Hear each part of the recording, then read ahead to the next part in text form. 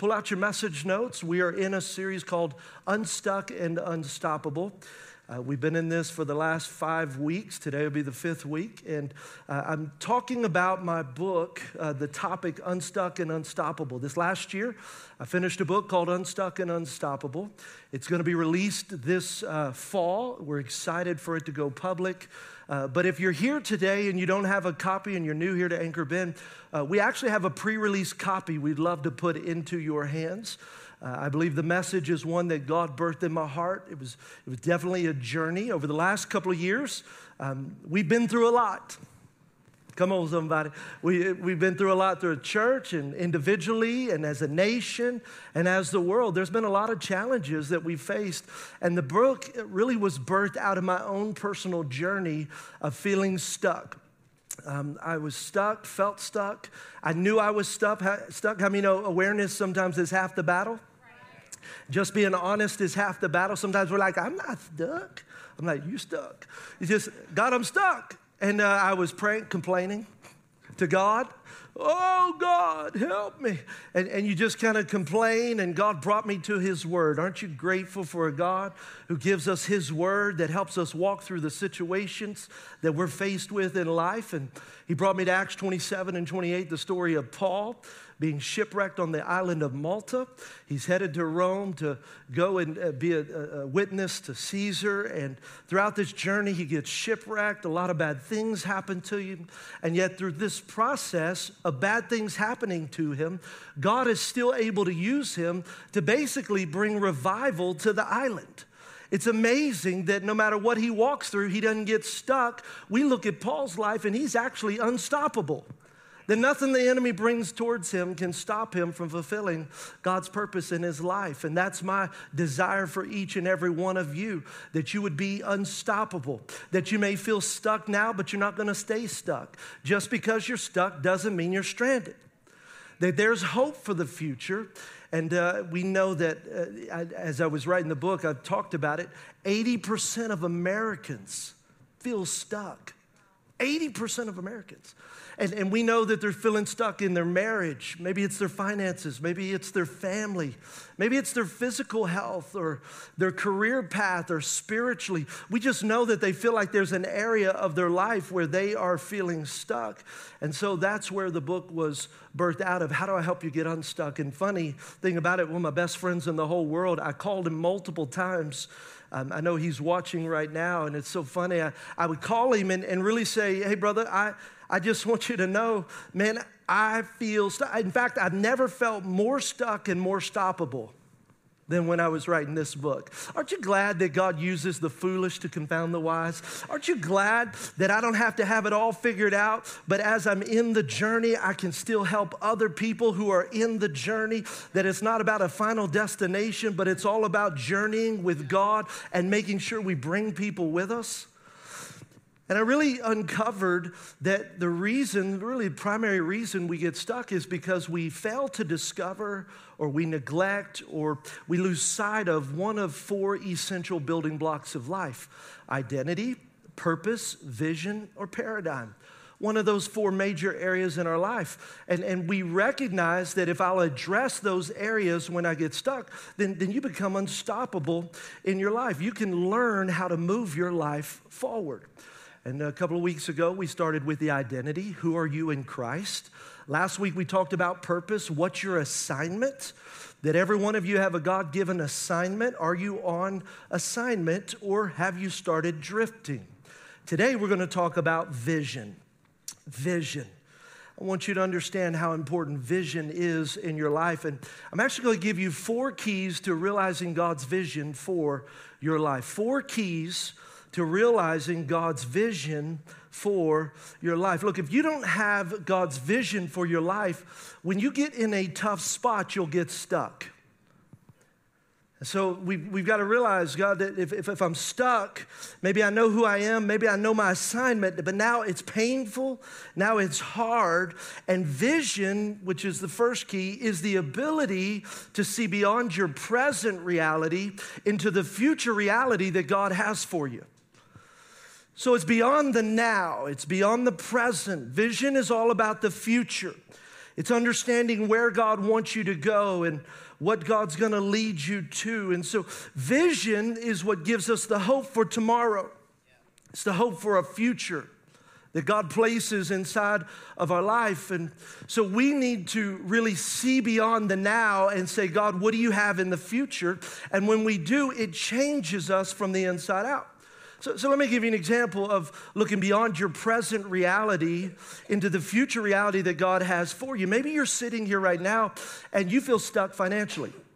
You find yourself, you feel that you're broke and you realize, man, I'm drowning in debt. And being in this situation has nothing to do with income. You can make lots of money and still be broke and drowning in debt.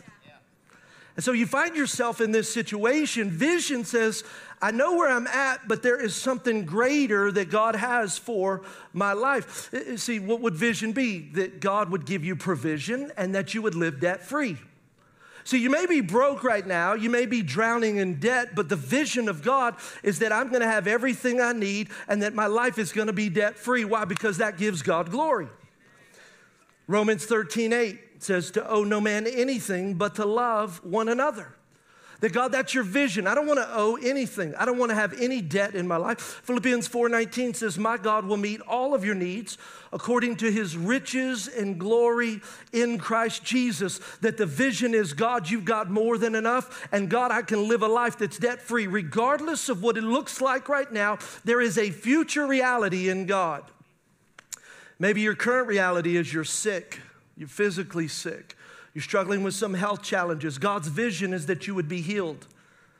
Let me say that again. God's vision is that you would experience healing in your life. Look at James chapter 5, verse 14 through 15. It says, is anyone sick? Let them call for the elders of the church to pray over them and anoint them with oil in the name of the Lord. And the prayer that is offered in faith will make the sick person well. The Lord will raise him up, and if they've sinned, they'll be forgiven. So what are you saying, Pastor? That God has a vision, and it's not for you to be unhealthy and for your body to be broken down, but God has a vision for your life to be healthy physically. There's something beyond the now, the problems of this moment. Maybe you've got a lost loved one. Maybe it's your son. Maybe it's a spouse that you live with. You got saved and gave your life to Christ, but yet they're not living for God. And so, Pastor, what's the vision? The vision is that God would save my loved one. I don't care what it looks like. I don't care how they act. I'm going to stand on God's word and get a vision for my life for the future. Joshua 24:15. This is a passage you ought to hold on to. But as for me and my house, we will serve the Lord. That's God's vision for your life. That's God's vision for your family. So I'm not going to let this present reality dictate the future of what God has for me. So what's the vision for your marriage? What's God's vision for your finances? What's God's vision for your career? What's God's vision for your spiritual life? You got to realize it's not just, hey, I'm going to be this in one area. Every area of your life needs vision. God, where are you taking me? Not where I'm at now, but God, where are you taking me? Proverbs 29:18. Where there is no prophetic vision, people cast off restraint. One translation, I put that in parentheses, it says they perish. But blessed is he who keeps the law. So Pastor, what's it saying? Look, when you don't have prophetic vision, when you can't see the future, when you can't see beyond the now, look, you will cast off restraint. In other words, whatever happens, happens. There are no guardrails to cover your life. And in fact, you'll perish. Well, Pastor, do you die physically? Well, some have. Spiritually, relationally, emotionally, like all of those areas. Why? When you don't have vision, you're just subject to what happens to you. And so on the inside, some of you are sitting here right now and you feel like you are dying from the inside out.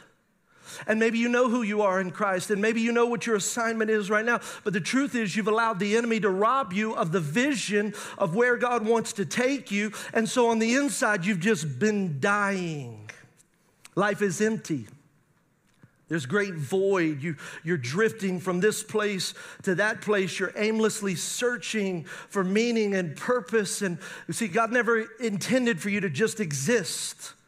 He has a plan for you to live fully alive, fully moving forward in vision that He has for you. Vision is the fuel and the passion of life. Vision's what helps you realize where you are is not where you're going to end up.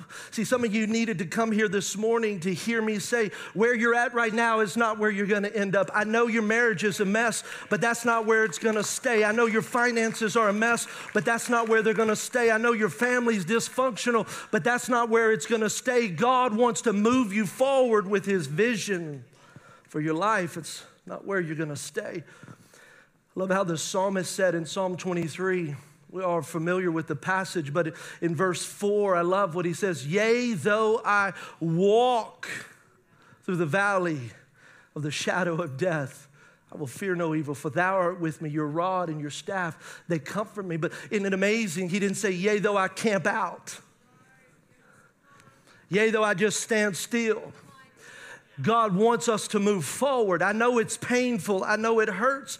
I know someone betrayed you. I know that life has not been as kind to you as to others, but here's what I would tell you. Can you just keep moving forward? Can you just say, God, that's where I'm headed? And you just keep walking through the valley of the shadow of death. You're not going to get stuck. You're not going to stay there. You're going to keep moving forward. Why? Because God's given you fresh vision. You know, one of the things that I've learned, probably one of the greatest principles that most people are unaware of is that you will become what you see. You will become what you see. I had a conversation with my grandpa, the one that I was telling you about that's at home right now. It's about a decade ago, and he said, if I had the chance to do it again, Jimbo, I wouldn't do it. It was the worst decision of my entire life. Now, what Grandpa was talking about was lap band surgery.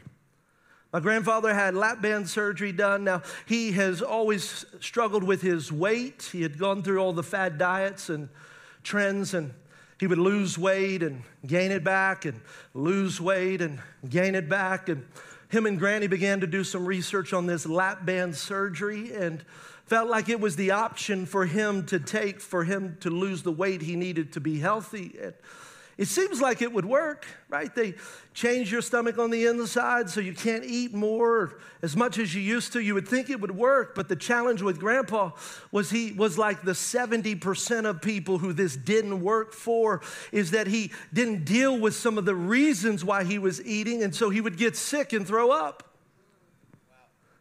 And struggled with that, and to this day still struggles with the eating and being able to put inside of him the nutrients that he needs, and realized that not only did he not lose weight, but here he has actually gained all of that weight plus some back. Fast forward a couple of years after I talked to Grandpa, I'm in Montana with some pastors. And there's a pastor that I've known over the years and watching him, and he has lost a lot of weight. In fact, he lost 150 pounds. So I happened to be on this trip with him, and I said, hey, tell me about your life. Like, how are you losing all this weight? And he goes in and he tells me, and he said, well, I had the lap band surgery. And I'm like, wow, Grandpa did too. He said, it didn't work. I said, what? He said, no, it didn't work. And so I went to go see another doctor.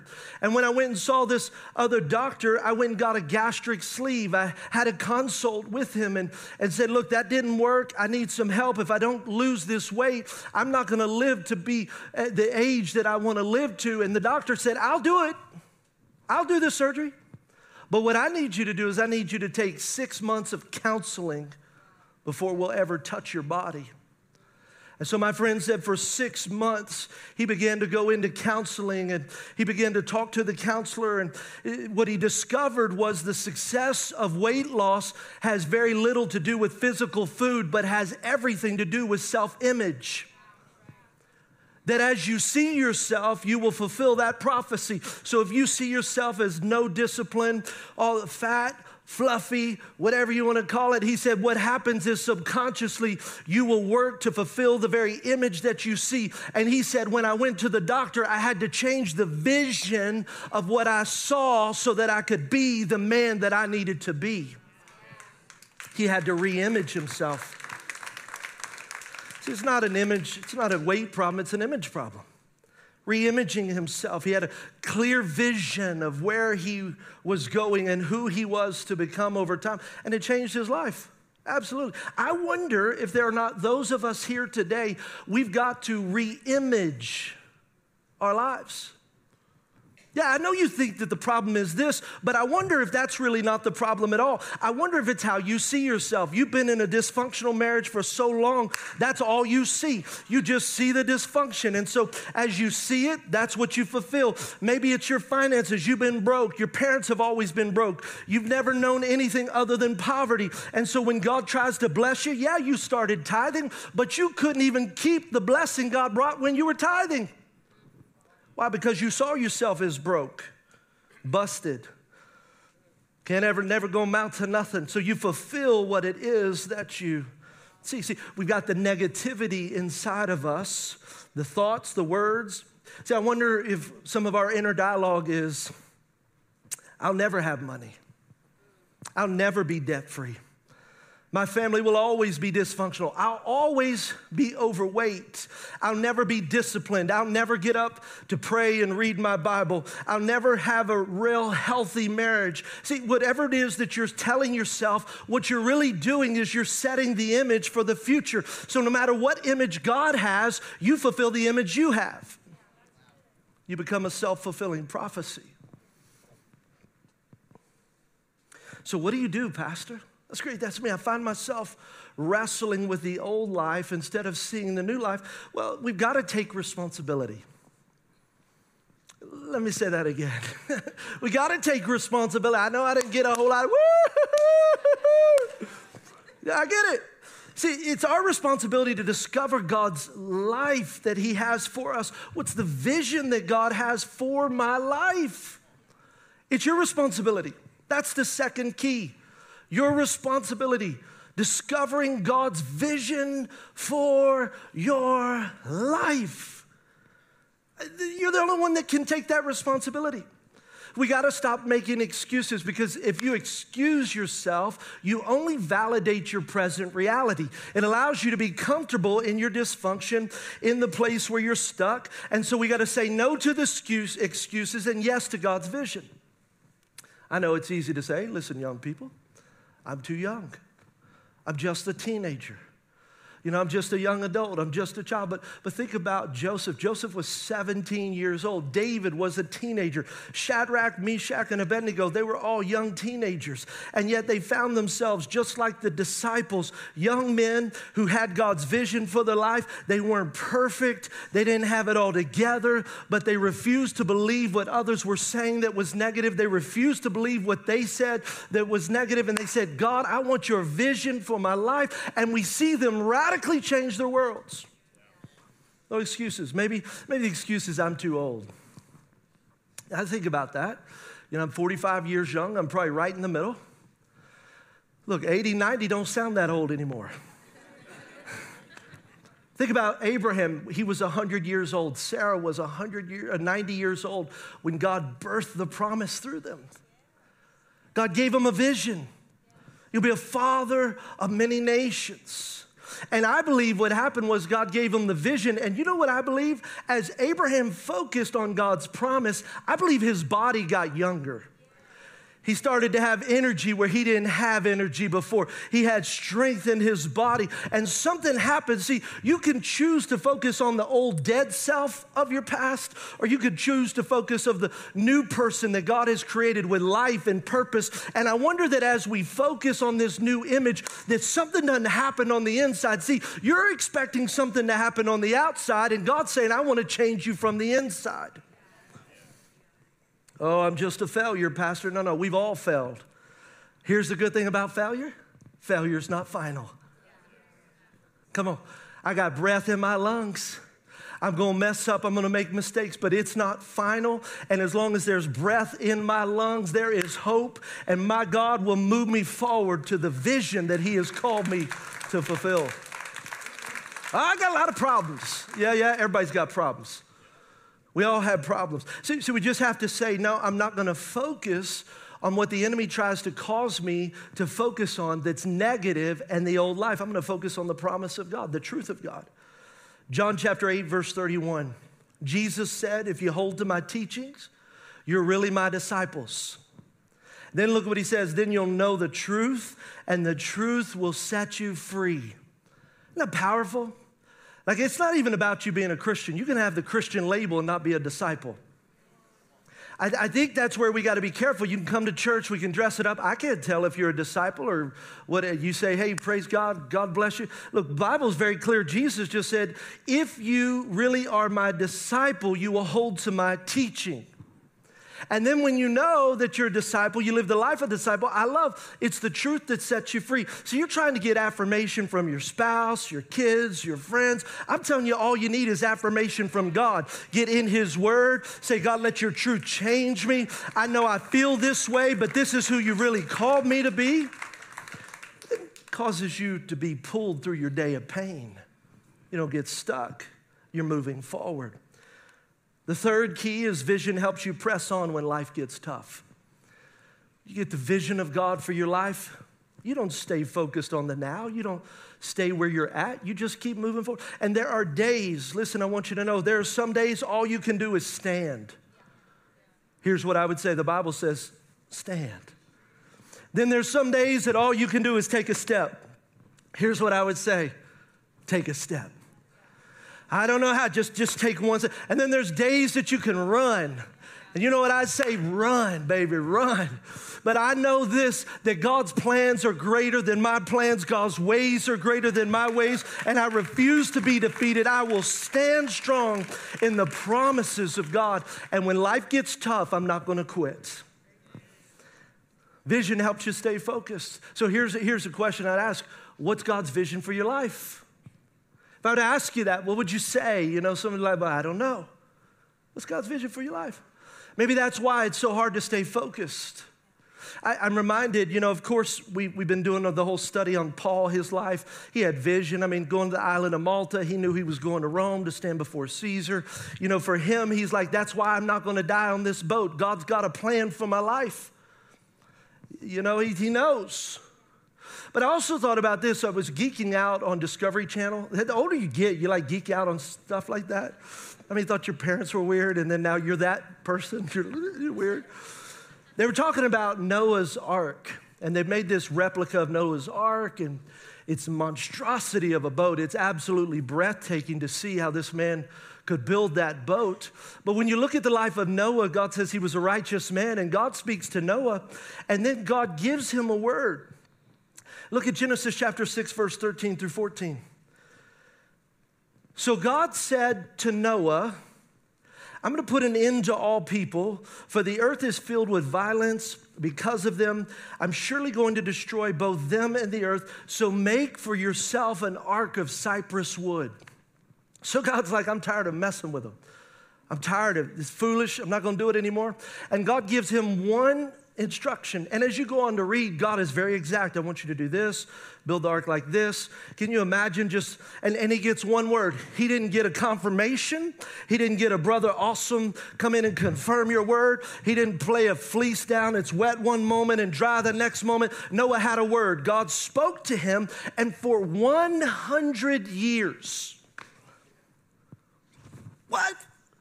100 years? I'm doing good for 100 days. Woo, baptize, Father. I mean, think about 21 days of prayer. It's like we get it 21 days. We're like, God, you didn't answer me in 21 days. Can you imagine 100 years? My man, and not only this, look, we go out, ain't nobody knows the promise of God. No one knows because he's got to defend it. What you building? I'm building an ark. Why? Because God's going to wipe you out. Can you imagine? Sinners. 100 years. Can you imagine the people saying things and mocking him and, oh, it's going to rain. It ain't never rained before. And Noah says, I got a word. What did Noah had? He had a vision. God, I got a vision for what you want me to do. And that vision kept him focused on the promise that God would use that boat to save his family. Vision is powerful, and so many of us live without vision for our life. I love what Chris Widener says. He says, vision is the spectacular that inspires us to carry out the mundane. What do you mean? Well, doing your work gets monotonous and mundane. What do you mean? There ain't every day you wake up with butterflies saying, oh, I'm going to serve the Lord today. I mean, no, some days you get up and pray, and you're like, God, did you get up? Because I don't feel that you're up this morning. Is it just me? You're like, hey, I get in and I don't feel it. It doesn't seem like everything's going right. But we know this, that it's not about this moment. It's the spectacular. It's the end. When we get to heaven, my job is not to make you feel good. My job is to let you hear the Lord say, well done, my good and faithful servant. That we had a vision for the future and we were able to keep our life moving through the monotonous and the mundane. Philippians 3:14, and this I love. Paul says, I press on to reach the end of the race and to receive the heavenly prize for which God, through Christ Jesus, is calling us. I press on. How did you press on, Paul? I had a vision. I had a vision for what? For the heavenly prize that God had before me, that there's something greater than the now, and there's even something greater than anything in this earth, and that is eternity with Jesus, that our eyes could stay focused on eternity. Which brings us to the fourth key. It's vision helps you see the potential, not the problem. It's not about the problem, it's the potential. God, it's the what could be. It's the what would you do. God, it's the hope on the inside of me that where I am is not where I'm going to stay. And if you only see the problem, then you are living the life the enemy wants you to live. I'm reminded of this building. Our trustees helped to really lead and guide that whole process. Those are men that helped lead this church. And when we were looking at this building, that's what it looked like. We facilitated hurricane relief out of here in 2017. Anybody remember that, hurricane relief? It was awesome. We had over 50 semis, 1.5 or 6 million pounds of goods come in and out of this place to over 400 locations all throughout Southeast Texas. But in that picture, you can see it had been sitting vacant after that. That picture, put it back up there, was in 2019. We had been driving by this place and looking for a property and a location. And we were saying, God, where do you want us to meet? B.F. Terry, we've been there for many years. It was great. It was awesome. But God, did you want us to buy land or did you have a building for us? And we realized this was really the only building that was already built for us in Richmond and Rosenberg that was in the right place for us.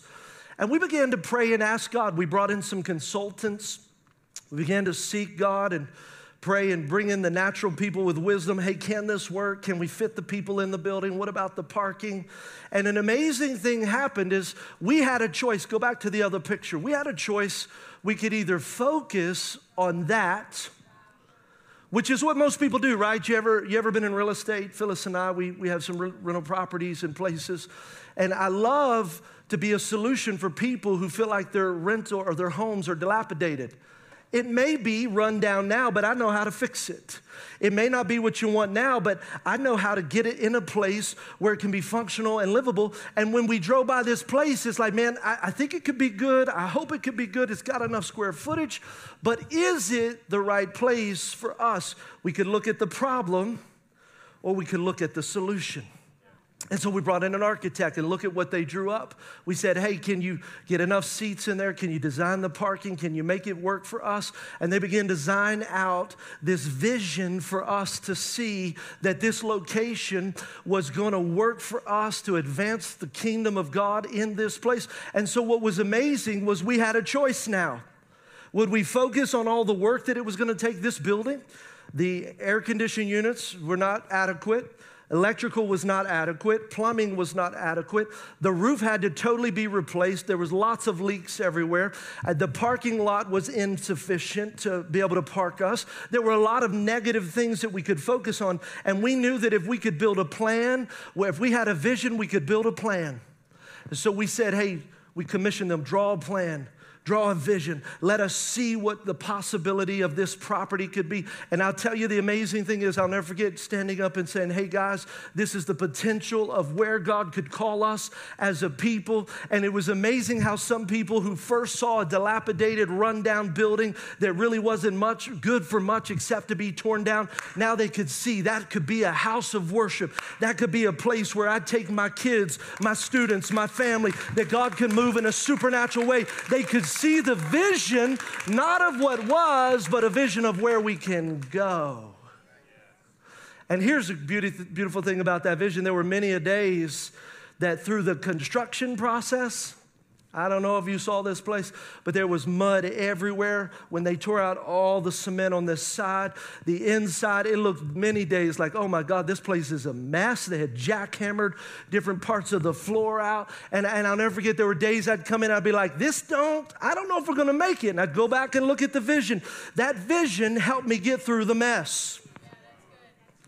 I'm like, I know it's not very functional right now. I know that it's messy, but at the end of the day, it's not going to stay here. We got a great team that's going to move it forward, and every day that mess got cleaned up and got cleaned up and got cleaned up, and it was one step after another step after another step to finally almost 2 years later, we're like, praise God, we're in this amazing building and seeing lives changed. Why? Because of the vision that we had. And I want to encourage you. Some of you came today and you're in the middle of a mess. I want you to know that God is not afraid of your mess. God's not afraid of the situation of wherever it is that you find yourself stuck in. But if you'll get a vision for where God wants you to go, get a vision for what He wants to do in your life, I promise you, you'll be able to move forward, take steps, and keep moving your life in the direction that God has for you. And I want to encourage you with this passage, Philippians 1:6. Being confident in this. What? That He who began a good work in you, He will be faithful to carry it out unto the completion, unto the day of Christ Jesus. That God is going to be faithful to finish the work that He began in you. I'm convinced the only way that we fail is when we quit. The only way we fail is if we agree with the vision of the devil for our life. If we say, God, I'm going to get in alignment with you. I'm going to lock my eyes on your vision. And we choose, even if you fall down, to get back up. You cannot quit. I will not quit. Quitting's not an option. Look, the devil is defeated, and I choose to be a believer that walks in victory. See, devil doesn't win unless you quit. Well, we're not going to quit. We're not going to stop. We're going to choose to discover God's vision for our life and for our future. And we're going to trust Him through the entire process. Ephesians chapter 1, verse 18. This is my prayer as we close. It's just my prayer for you. That the eyes of your heart, they may be enlightened, in order that you may know the hope. Everybody say that word together. Hope. To which He's called you. Some of you came in today and you felt hopeless. Can I tell you there's hope? Some of you came in today and you felt stuck and defeated. Can I tell you there's hope? God brought you here. He wants to fill your heart with hope and fill your life with His vision. I don't care what the enemy has tried to do to destroy your life. Yes, I care for where you're at, but I don't care about your mistakes, and neither does God. Someone say, well, I'm not worthy. Can I tell you, none of us were worthy. That's the trap of religion. If I do enough good things, I'll never forget, I was at a funeral, and the priest was saying, hopefully he did enough good things to tip the scales of heaven. And my heart broke. We don't tip the scales of heaven. Jesus is the only way that scale gets tipped, and it's the blood work of the cross, and that's the reason that we are assured salvation, is because we put our trust in Christ alone to save us, not because of the works that we do. You will never be good enough. I will never be good enough. We are sinners in need of a Savior. Stand up with me. Father, we worship you.